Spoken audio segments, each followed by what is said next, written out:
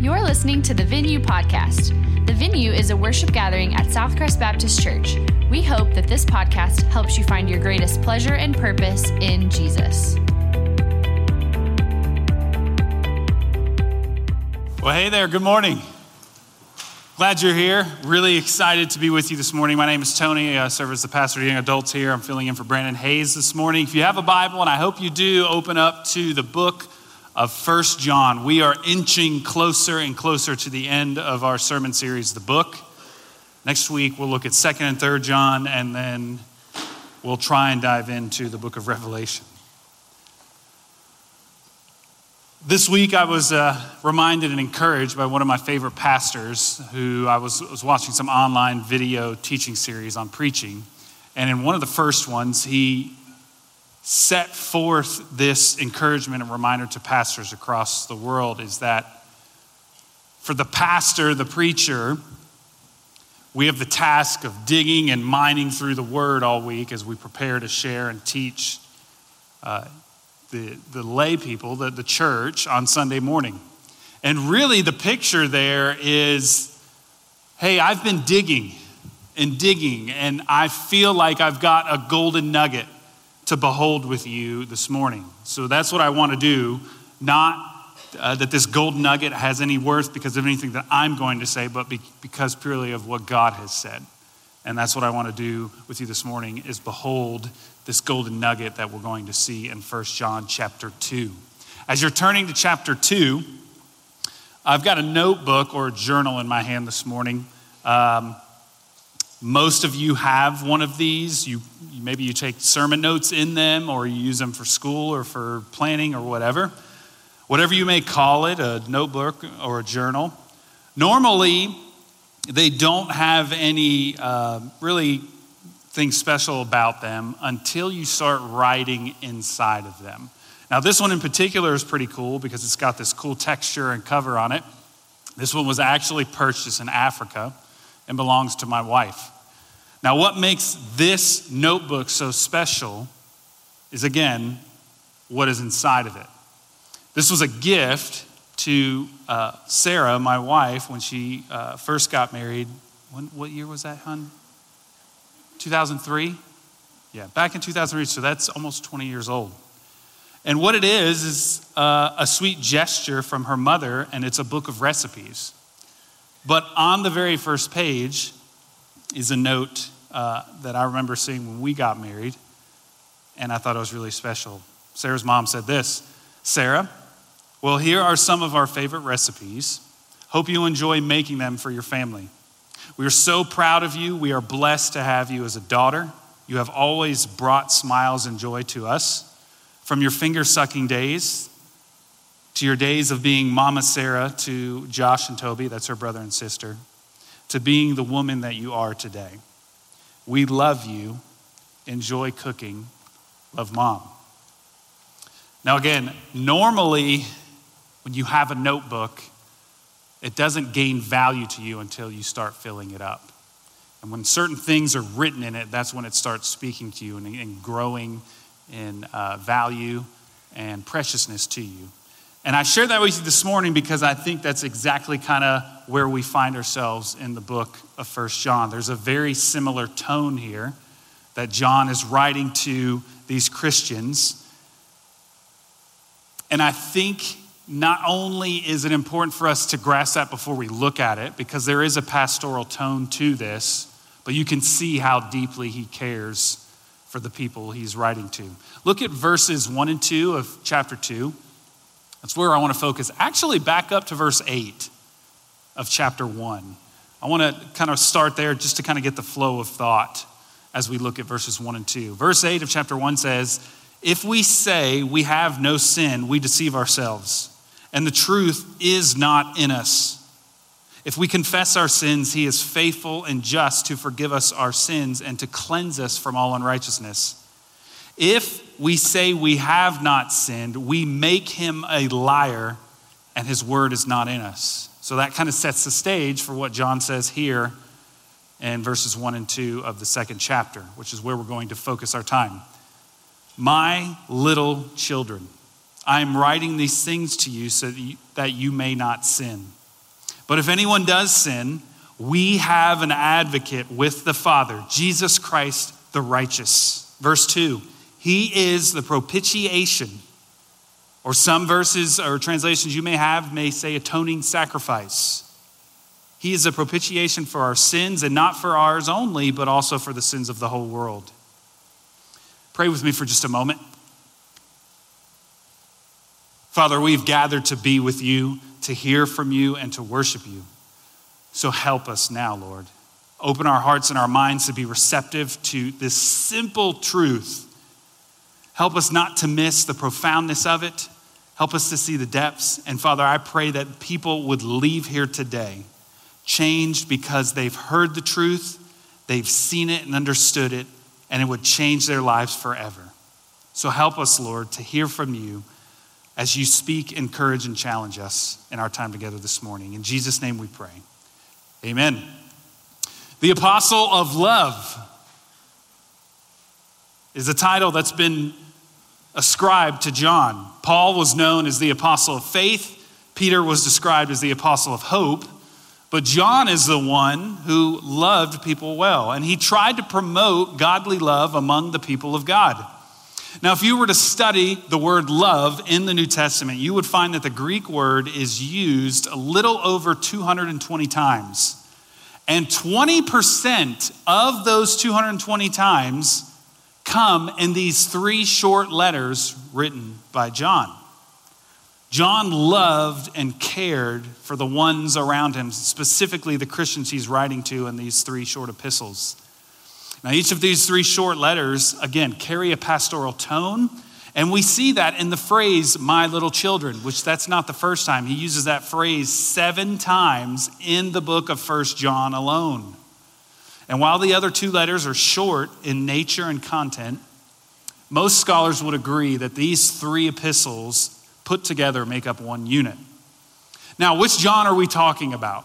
Most of us know that there are 2 Johns in the Bible. There's John, the son of Zebedee, and the brother of James. And he is the John that is responsible for the 5 books in the New Testament. The other John being John the Baptist, which is the one often most of us get confused with. So John wrote the Gospel of John back earlier in the New Testament. John wrote these 3 short epistles. And of course, this is the John that was given the vision by Jesus and was recorded as the book of Revelation. Danny Akin, who is a president at Southeastern Seminary in North Carolina, he wrote a commentary on this book. And of these 3 epistles, he said this: the Gospel of John was written to convert sinners. He wrote these 3 short epistles to confirm the saints. And he wrote the book of Revelation to coronate the Savior. And I would wholeheartedly agree with Danny Akin because John was an amazing author, purely for the fact that he told his readers why he was writing, which I can appreciate as a pastor. Some of the times we get to read Paul and we just get lost and confused on what on earth are you saying, Paul? John was very clear. John chapter 20, verse 31 in John's gospel, he says at the end of the gospel, these things are written so that you may believe Jesus is the Messiah, the Son of God, and by believing you may have life in his name. And Revelation chapter 1, verse 19, John quotes Jesus when he said, therefore, write what you have seen, what is and what will take place after this. That helps us to know that John wasn't just hallucinating or seeing things. What he actually was seeing and given was from Jesus, and that's why he wrote. And in 1 John, where we're at this morning, while there are a couple of other sub-themes, we see John's words in chapter 5, verse 13, where he says, I write these things to you who believe in the name of the Son of God, that you may know that you have eternal life, which, again, is another way to say, I'm writing so that you would have assurance of your salvation, that you would be confirmed in your sainthood. What I'd like to do for the rest of our time is look at 3 concepts that are right there in these first 2 verses and what I believe make this passage so wonderful. So I'm going to give you 3 things. You'll see them on the screen. I invite you to take notes. The first thing I want to focus in on and think about is the nature of sin. The nature of sin. Now, as I prepared this week, I recalled One of my professors, when I first started working on my bachelor's degree in Memphis, Tennessee, I remember, I think it was my first semester. And that professor at that time, that semester, he had 2 classes. One of them was a philosophy class, which I took. And the other class he taught was the doctrine of sin. And it was kind of like a dad joke moment, but he took it upon himself to really pull the legs of the students, especially the incoming freshmen like I was at the time.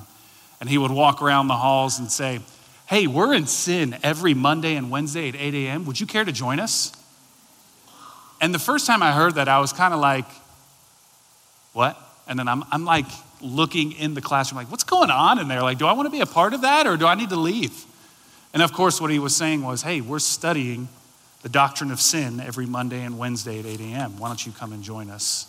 Well, for the next few moments, I don't want us to be in sin together. Rather, we'll just think about it for a few moments. If you've ever had the desire or the idea or the inkling to think and dive into the theology of sin, and not just generally, to really think about what it is, the effects of sin that exist in the world as a part of the curse from Genesis chapter 3, or to even think about the sinfulness of man, the best place you could start is where? The Bible, right? We all agree on that. And while there is so much to say about sin, on one hand, the Bible is so comprehensive that in one way or another, there is something about sin on almost every page of the Bible. Maybe not directly, but indirectly. One of the main purposes of the Bible is God's revelation of himself to us, but it's also the unfolding of a story where he's telling us how he's dealing with sin. And on the other hand, we also know that God has not revealed all the answers to our questions about sin in our lives and the sin that exists in the world, which is why I believe God has been incredibly gracious to us in the writing of many other books by many brilliant scholars and theologians, where they have focused in and written pages upon pages on the theology and the doctrine of sin. Now, I found it important to start this way because John uses the word for sin 3 times in 2 verses. And I felt it was necessary for us to kind of look at this and to define what sin is. I found in student ministry and even talking with sometimes adults, when you ask them the question, hey, what is sin? Students, young people, bad stuff I do. Stuff that gets me in trouble and gets me grounded and I can't play PlayStation. While that might be true, I believe the Bible has a lot more to say about sin. So because John has talked about it at length and in depth, if you will, over these few verses at the beginning of this first epistle, I felt it was necessary for us to think about it. But I want you to know the truth, dear friends. If we are not in sin, then we are not in any need of a Savior. If there's nothing wrong with us, there's nothing to cure. Amen? Make sense? Jesus didn't come to make good people better. He came to rescue sinners from the wrath of God. And this is why the gospel has been branded as a rescue mission. And as you read the Bible from start to finish, Genesis to Revelation, you see it unfold in this way. The Bible begins with creation. It quickly goes to the fall of man, where the curse of sin enters into the world, then the subsequent results of those sins. God promises a redeemer. The Messiah is sent. He dies in our place, thereby reconciling people back into right standing with God. That is the gospel. That's the rescue mission. That's why we need help. D.A. Carson said of sin, a brilliant mind and theologian, he said, the notion of sin in Scripture is the notion of what is wrong with the universe, and therefore constitutes what it is that God is sending his son to address. So why did Jesus come? Not to make you better, to make you holy, to fix your problem. So as we consider the nature of sin this morning, I want to share some definitions just to help us maybe broaden our minds and widen the scope of what sin really is. And what I did is I did a quick survey of the Bible and tried to see where it talks about sin and how it defines it. And in my study, I found that there are 33 different words just in the New Testament that talk about sin. So that's not necessarily different words for sin, but it's the words for sin and also what sin is and what sin could be. So the Bible is very clear. The words that are in the Bible define sin and explain what it is, and we should take note. So here's what the Bible has to say about sin. Sin is rebellion. Sin is transgression against God's law. Sin is idolatry. It is also used in, I believe it was in the New Testament, in the phrase to fall. To fall is another word that explains sin. Sin is willful defiance in reflecting God's character. Sin is also iniquity. Sin is an offense. I talked about that a little bit back in August when I was here looking and thinking about the doctrine of hell. We deserve punishment because we've offended a holy God. Sin is also a failure to uphold God's righteousness. And at the root of all sin is pride. But most commonly, the way sin is defined, specifically in the New Testament, is simply by a phrase that sounds like this: sin is missing the mark. Missing the mark. And I don't know what comes to your mind when you hear that. I know what comes to mind when I say that or hear it myself. If God's holy standard is the bullseye on a dartboard and we're aiming for it, we miss it every time. But here's the bigger picture. Let's not miss this. Instead of aiming for that center in the dartboard, we're just like wandering around over here throwing this way. We're that far off. We miss the mark. God has set his standard of righteousness and holiness, and we're way down here. So that's what sin is. Paul Carter, who's a pastor in Canada, and he hosts a podcast called Into the Word. He said this. This is one of the clearest, I think one of the best definitions I've heard and I really like. He defines sin in this way. Sin is acting or behaving in such a way that does not conform to God's character or his commands. It's about crossing the lines that have been laid down for us by God, end quote. Now, parents, I don't know if you picked up on that last part, because I surely did, having 3 kids of my own. In a way, as adults, we're just as childish as our kids, because as God has defined what is abundant life and righteousness is holiness, and we're just like, just like when you're with your kids at the grocery store. Don't you touch that cereal box, and what do? That's sin. It's what we do every day. But don't lose sight of this, because as humans, we get caught up in the thought of, why does God have so many standards and rules? Why can't I just do this? This feels good. This is fun.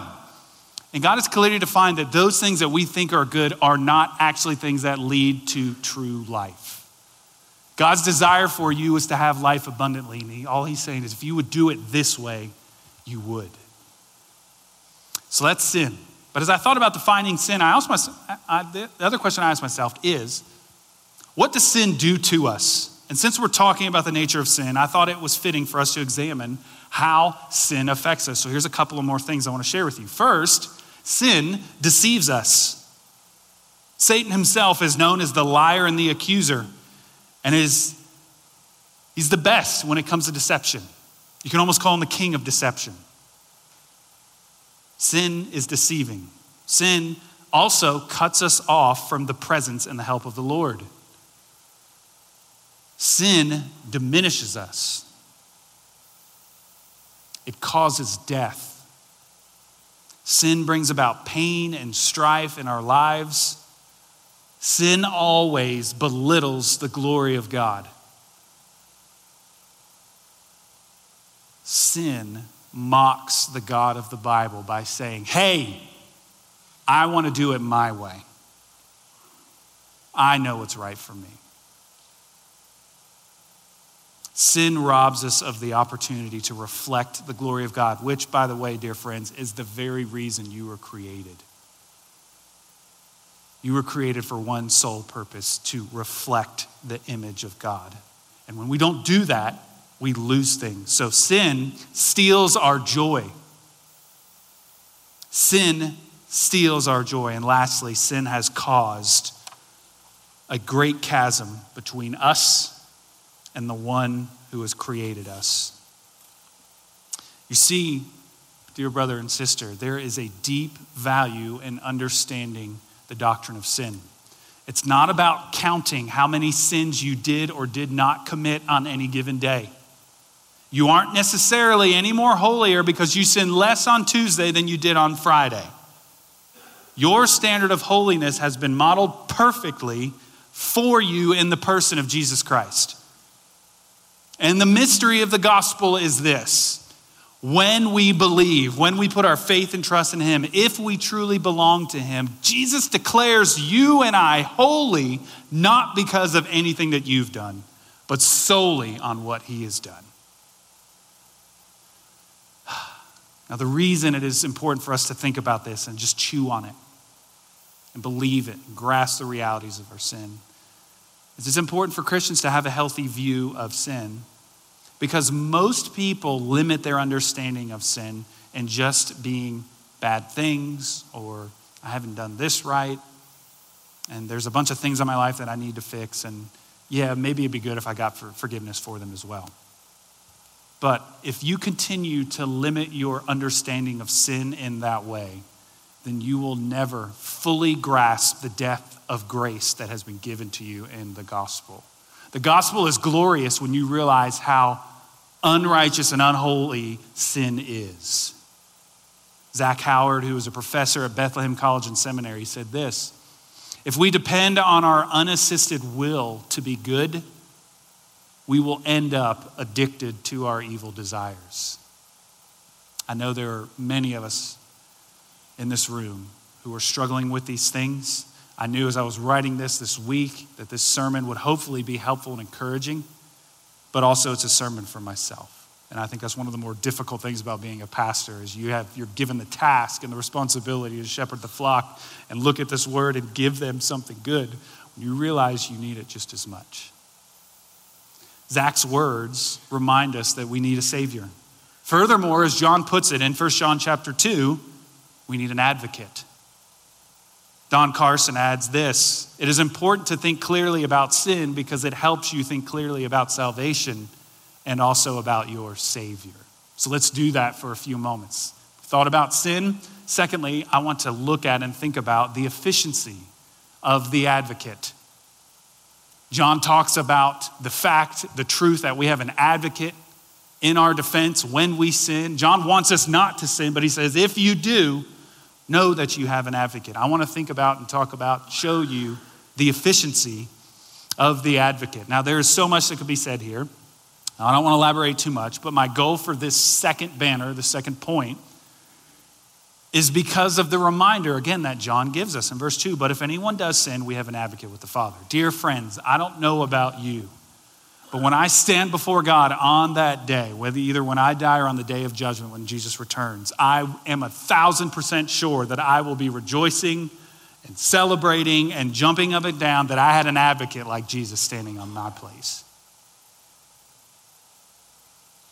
I've also asked the question in evangelism and talking with others about Jesus. Hey, have you ever thought about if you were to stand before God someday and he said, hey, why should I let you into heaven? What would you say? What is your answer? What is your defense for getting into heaven? There's so many answers I hear often, all the time. Well, I tried to be a good person. I went to church. I think if people just attempt to do good in life, that in some sense God will kind of forgive the bad and hey, come on in. But there is a biblical answer, and it's really simple. Here's my answer, which I didn't write. I heard from another pastor, and I said, that's awesome. God, you should let me in. You should. There's nothing good in me. I don't deserve this. But I'm depending on the shed blood of Jesus, knowing that his perfect life, his perfect death, covers my sins. Jesus, therefore, becomes my advocate. And this is what an advocate does. The Greek word for advocate is used 5 times in the New Testament, and guess where they all are? In John's letters. 4 times they are seen in the Gospel of John, and then this one, the last time, is here in the first epistle. And the word for advocate simply means helper. John's saying, hey, there is one who was called to come alongside you in your time of need, and his name is Jesus. So dear brother and sister, we are in a great time of need. I don't know where you're at in life or what you're struggling with. No matter what it is, you need an advocate. And his name is Jesus. Because our sin is great, but his grace is infinitely greater. Amen?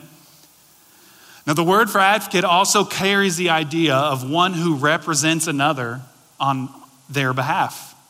And when you think about it this way, you can almost picture yourself sitting in the courtroom. At the end of your life, God is sitting on the throne as the judge. And you're sitting there at the table knowing you're guilty. You know you deserve punishment. And in walks this guy, and his name is Jesus, and he comes pleading on your behalf. And God accepts it. Danny Akin, further commentary on this passage, he said this advocate, this lawyer, is sinless. He is undefiled, and he is spotless in his nature and all of his actions. There is no one else like him, end quote. You see, what I've learned is this. Jesus is efficient in his advocacy of your sin because he had none. Amen. Jesus can advocate for your sins, and he's 1,000,000 infinitely times efficient to do so because he had none. It's one of those weird times in life where you think, hey, maybe actually having none is the best thing. Normally as humans, we're like, hey, I need to do this. I need to get some more of this. And we go to our buddies and our family members. Hey, do you have something I need to borrow this. Can I get some of that? Oh, you've got more of that? I need that. This is the one time where I'm like,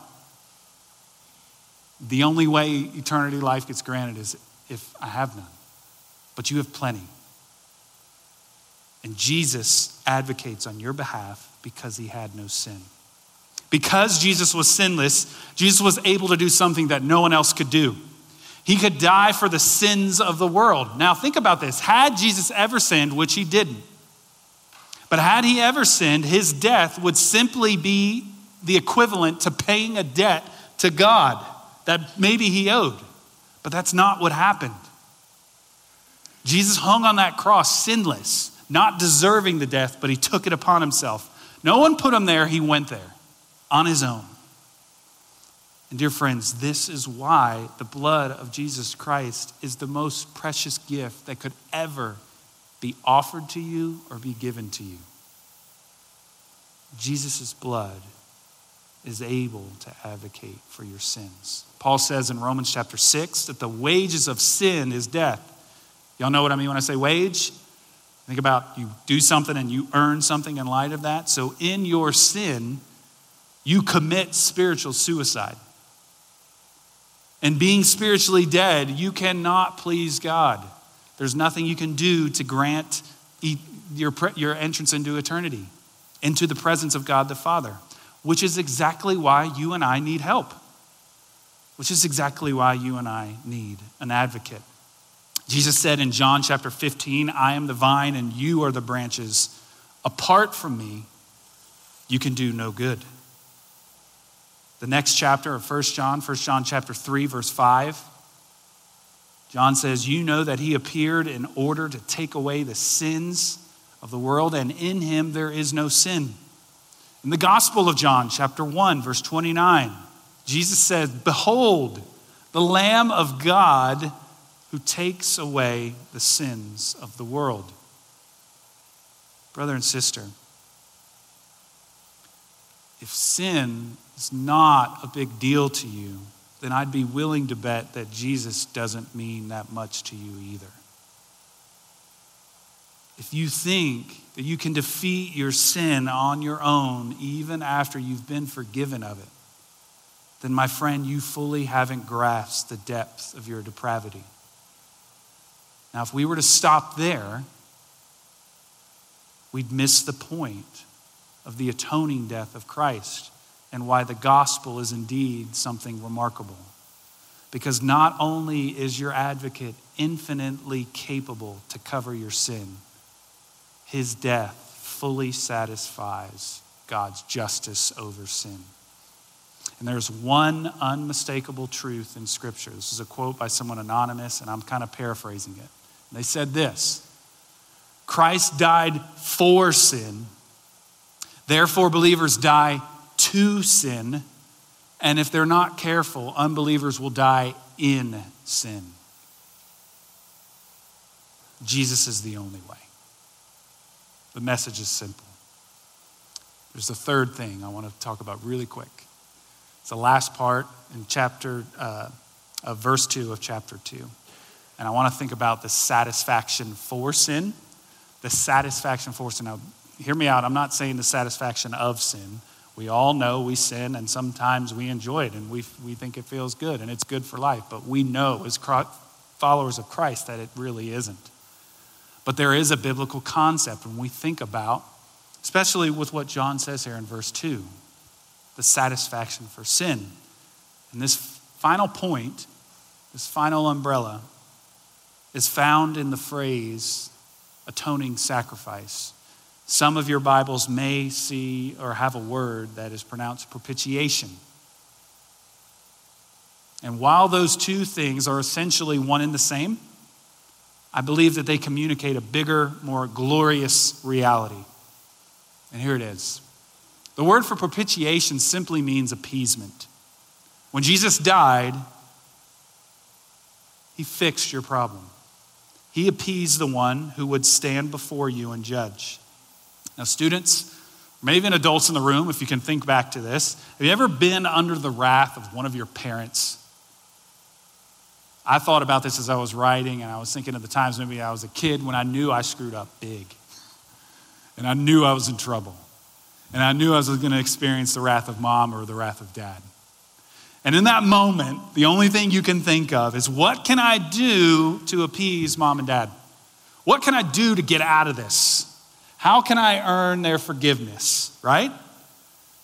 So we normally do something, we make amends, and then things are good. But we have to remember, whatever we may have done to earn that forgiveness or appeasement for that wrongdoing, it only lasts a little while. Because what are we so prone to do? Some kids, maybe even 5 minutes later, we mess up again. But this is why the word propitiation is such a magnificent word and concept in the Christian life. Dear friend, know this. Your sins, the ones you haven't even committed yet, have been atoned for. Your wrongdoing has been appeased. Now, does that give you room and grace to go on sinning? No. Paul says absolutely not. And if you're in that place, I would question you as a follower of Christ, because that's not what followers of Christ do. You don't receive grace to keep on doing what you want to do. You receive grace because you realize the penalty of your sin is death, and you want out of that. And when you get out of that, you see how good and glorious God is, and all you want is him. So propitiation is an awesome word. Your sins are appeased for. More importantly, Jesus died as a propitiation for the sins of the world. And here's the big picture. The word propitiation communicates satisfaction. God is fully satisfied with the payment of the sacrifice of his son when he died upon the tree. There is so much grace in that. There's room to live in the freedom of Christ, and there's room to go on not sinning. And I think sometimes we forget that. God being fully satisfied with crushing his son on the cross is the reason you and I can go to bed at night knowing that God is not angry with us. Yes, we've sinned. Yes, we can ask forgiveness. And yes, it will be forgiven. But we don't have to wallow in the darkness of sin, in the pity of it, and think about the hurt and anguish it causes us. God doesn't intend or design, or he hasn't ordained or planned for you as a Christ follower to live this life in confusion and pity and anguish and pain. He wants you to see the better picture, the more glorious reality. He took care of it on the cross. Some of you know me well, some of you don't. One of my favorite superheroes is Batman. Amen? Okay. Well, Marvel's cool. Batman, though, all the way. In my opinion, one of the best Batman movies is the Dark Knight trilogy, which was made by Christopher Nolan. I'm a fan of his movie making, and I think he did an amazing job with those movies. Some of you may also know the unique story of how Sarah and I got married.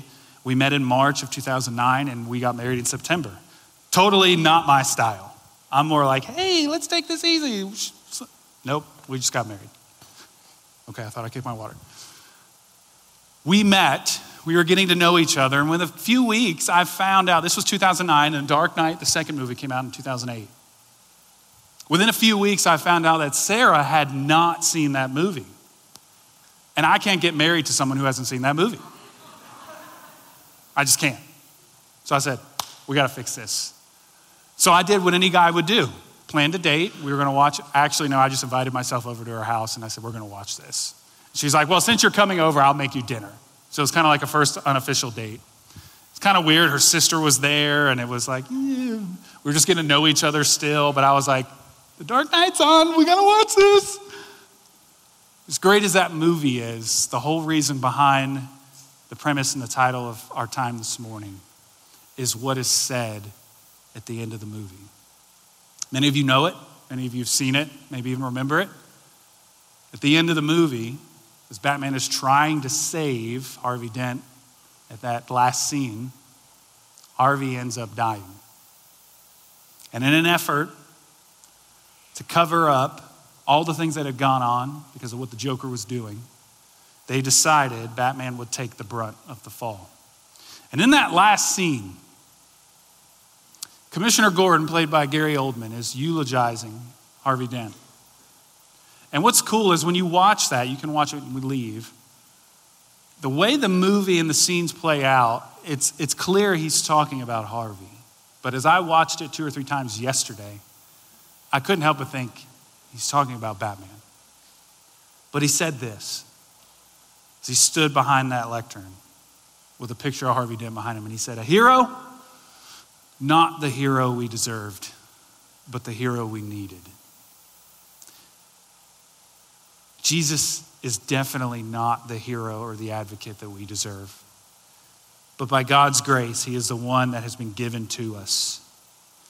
So, dear friend in the room, where I don't know where you're at, if you've been doing this Christian life for a while, or if this is new to you, or you're still trying to figure out things, can I commend this great person to you? His name is Jesus, that you might trust in him and love him and worship him because he advocates for you. I want you to know that there is a gospel that is so glorious and so awesome and so radical because you don't have to do anything to be forgiven. Jesus has done it. Now, what you do and how you respond is by believing it, accepting it by faith, trusting in Jesus and following him. That's how you receive the advocacy. Because if you don't, then your sins will not be defended and you will face judgment. But this gospel, full of grace, is so awesome, and it invites us as Christians and non-Christians to come before God at the altar. Come to the altar and lay your sin, lay your burdens, lay the weight of the world at the feet of Jesus. And do this knowing that Jesus is completely sufficient and infinitely efficient to advocate for you and give you rest for however long you may be on earth. That's the invitation. Let's pray. Father in heaven, thank you for this time. Thank you for the word. God, thank you for the truth that we've seen in 1 John. God, knowing we owe a great debt, knowing that we couldn't pay it, you sent the propitiation for our sins, the perfect God-man, Jesus, who gave his life freely so that not only could we be forgiven, but that we would be restored. God, I pray for the one in the room who needs to hear, not only hear, but grasp and believe that message by faith. Would you help them to do that? God, as we sing, I pray that just this would be a sweet time of aroma and praise as we think about the truth that we've heard this morning, and we think about how we can come freely to you, knowing that you will hear us and know that you love us and will continue to work in us. If you were encouraged by today's message, subscribe and rate us wherever you stream your podcasts. To learn more about the Venue at Southcrest, visit us online at southcrest.org or on Facebook and Instagram by searching for Southcrest Baptist Church.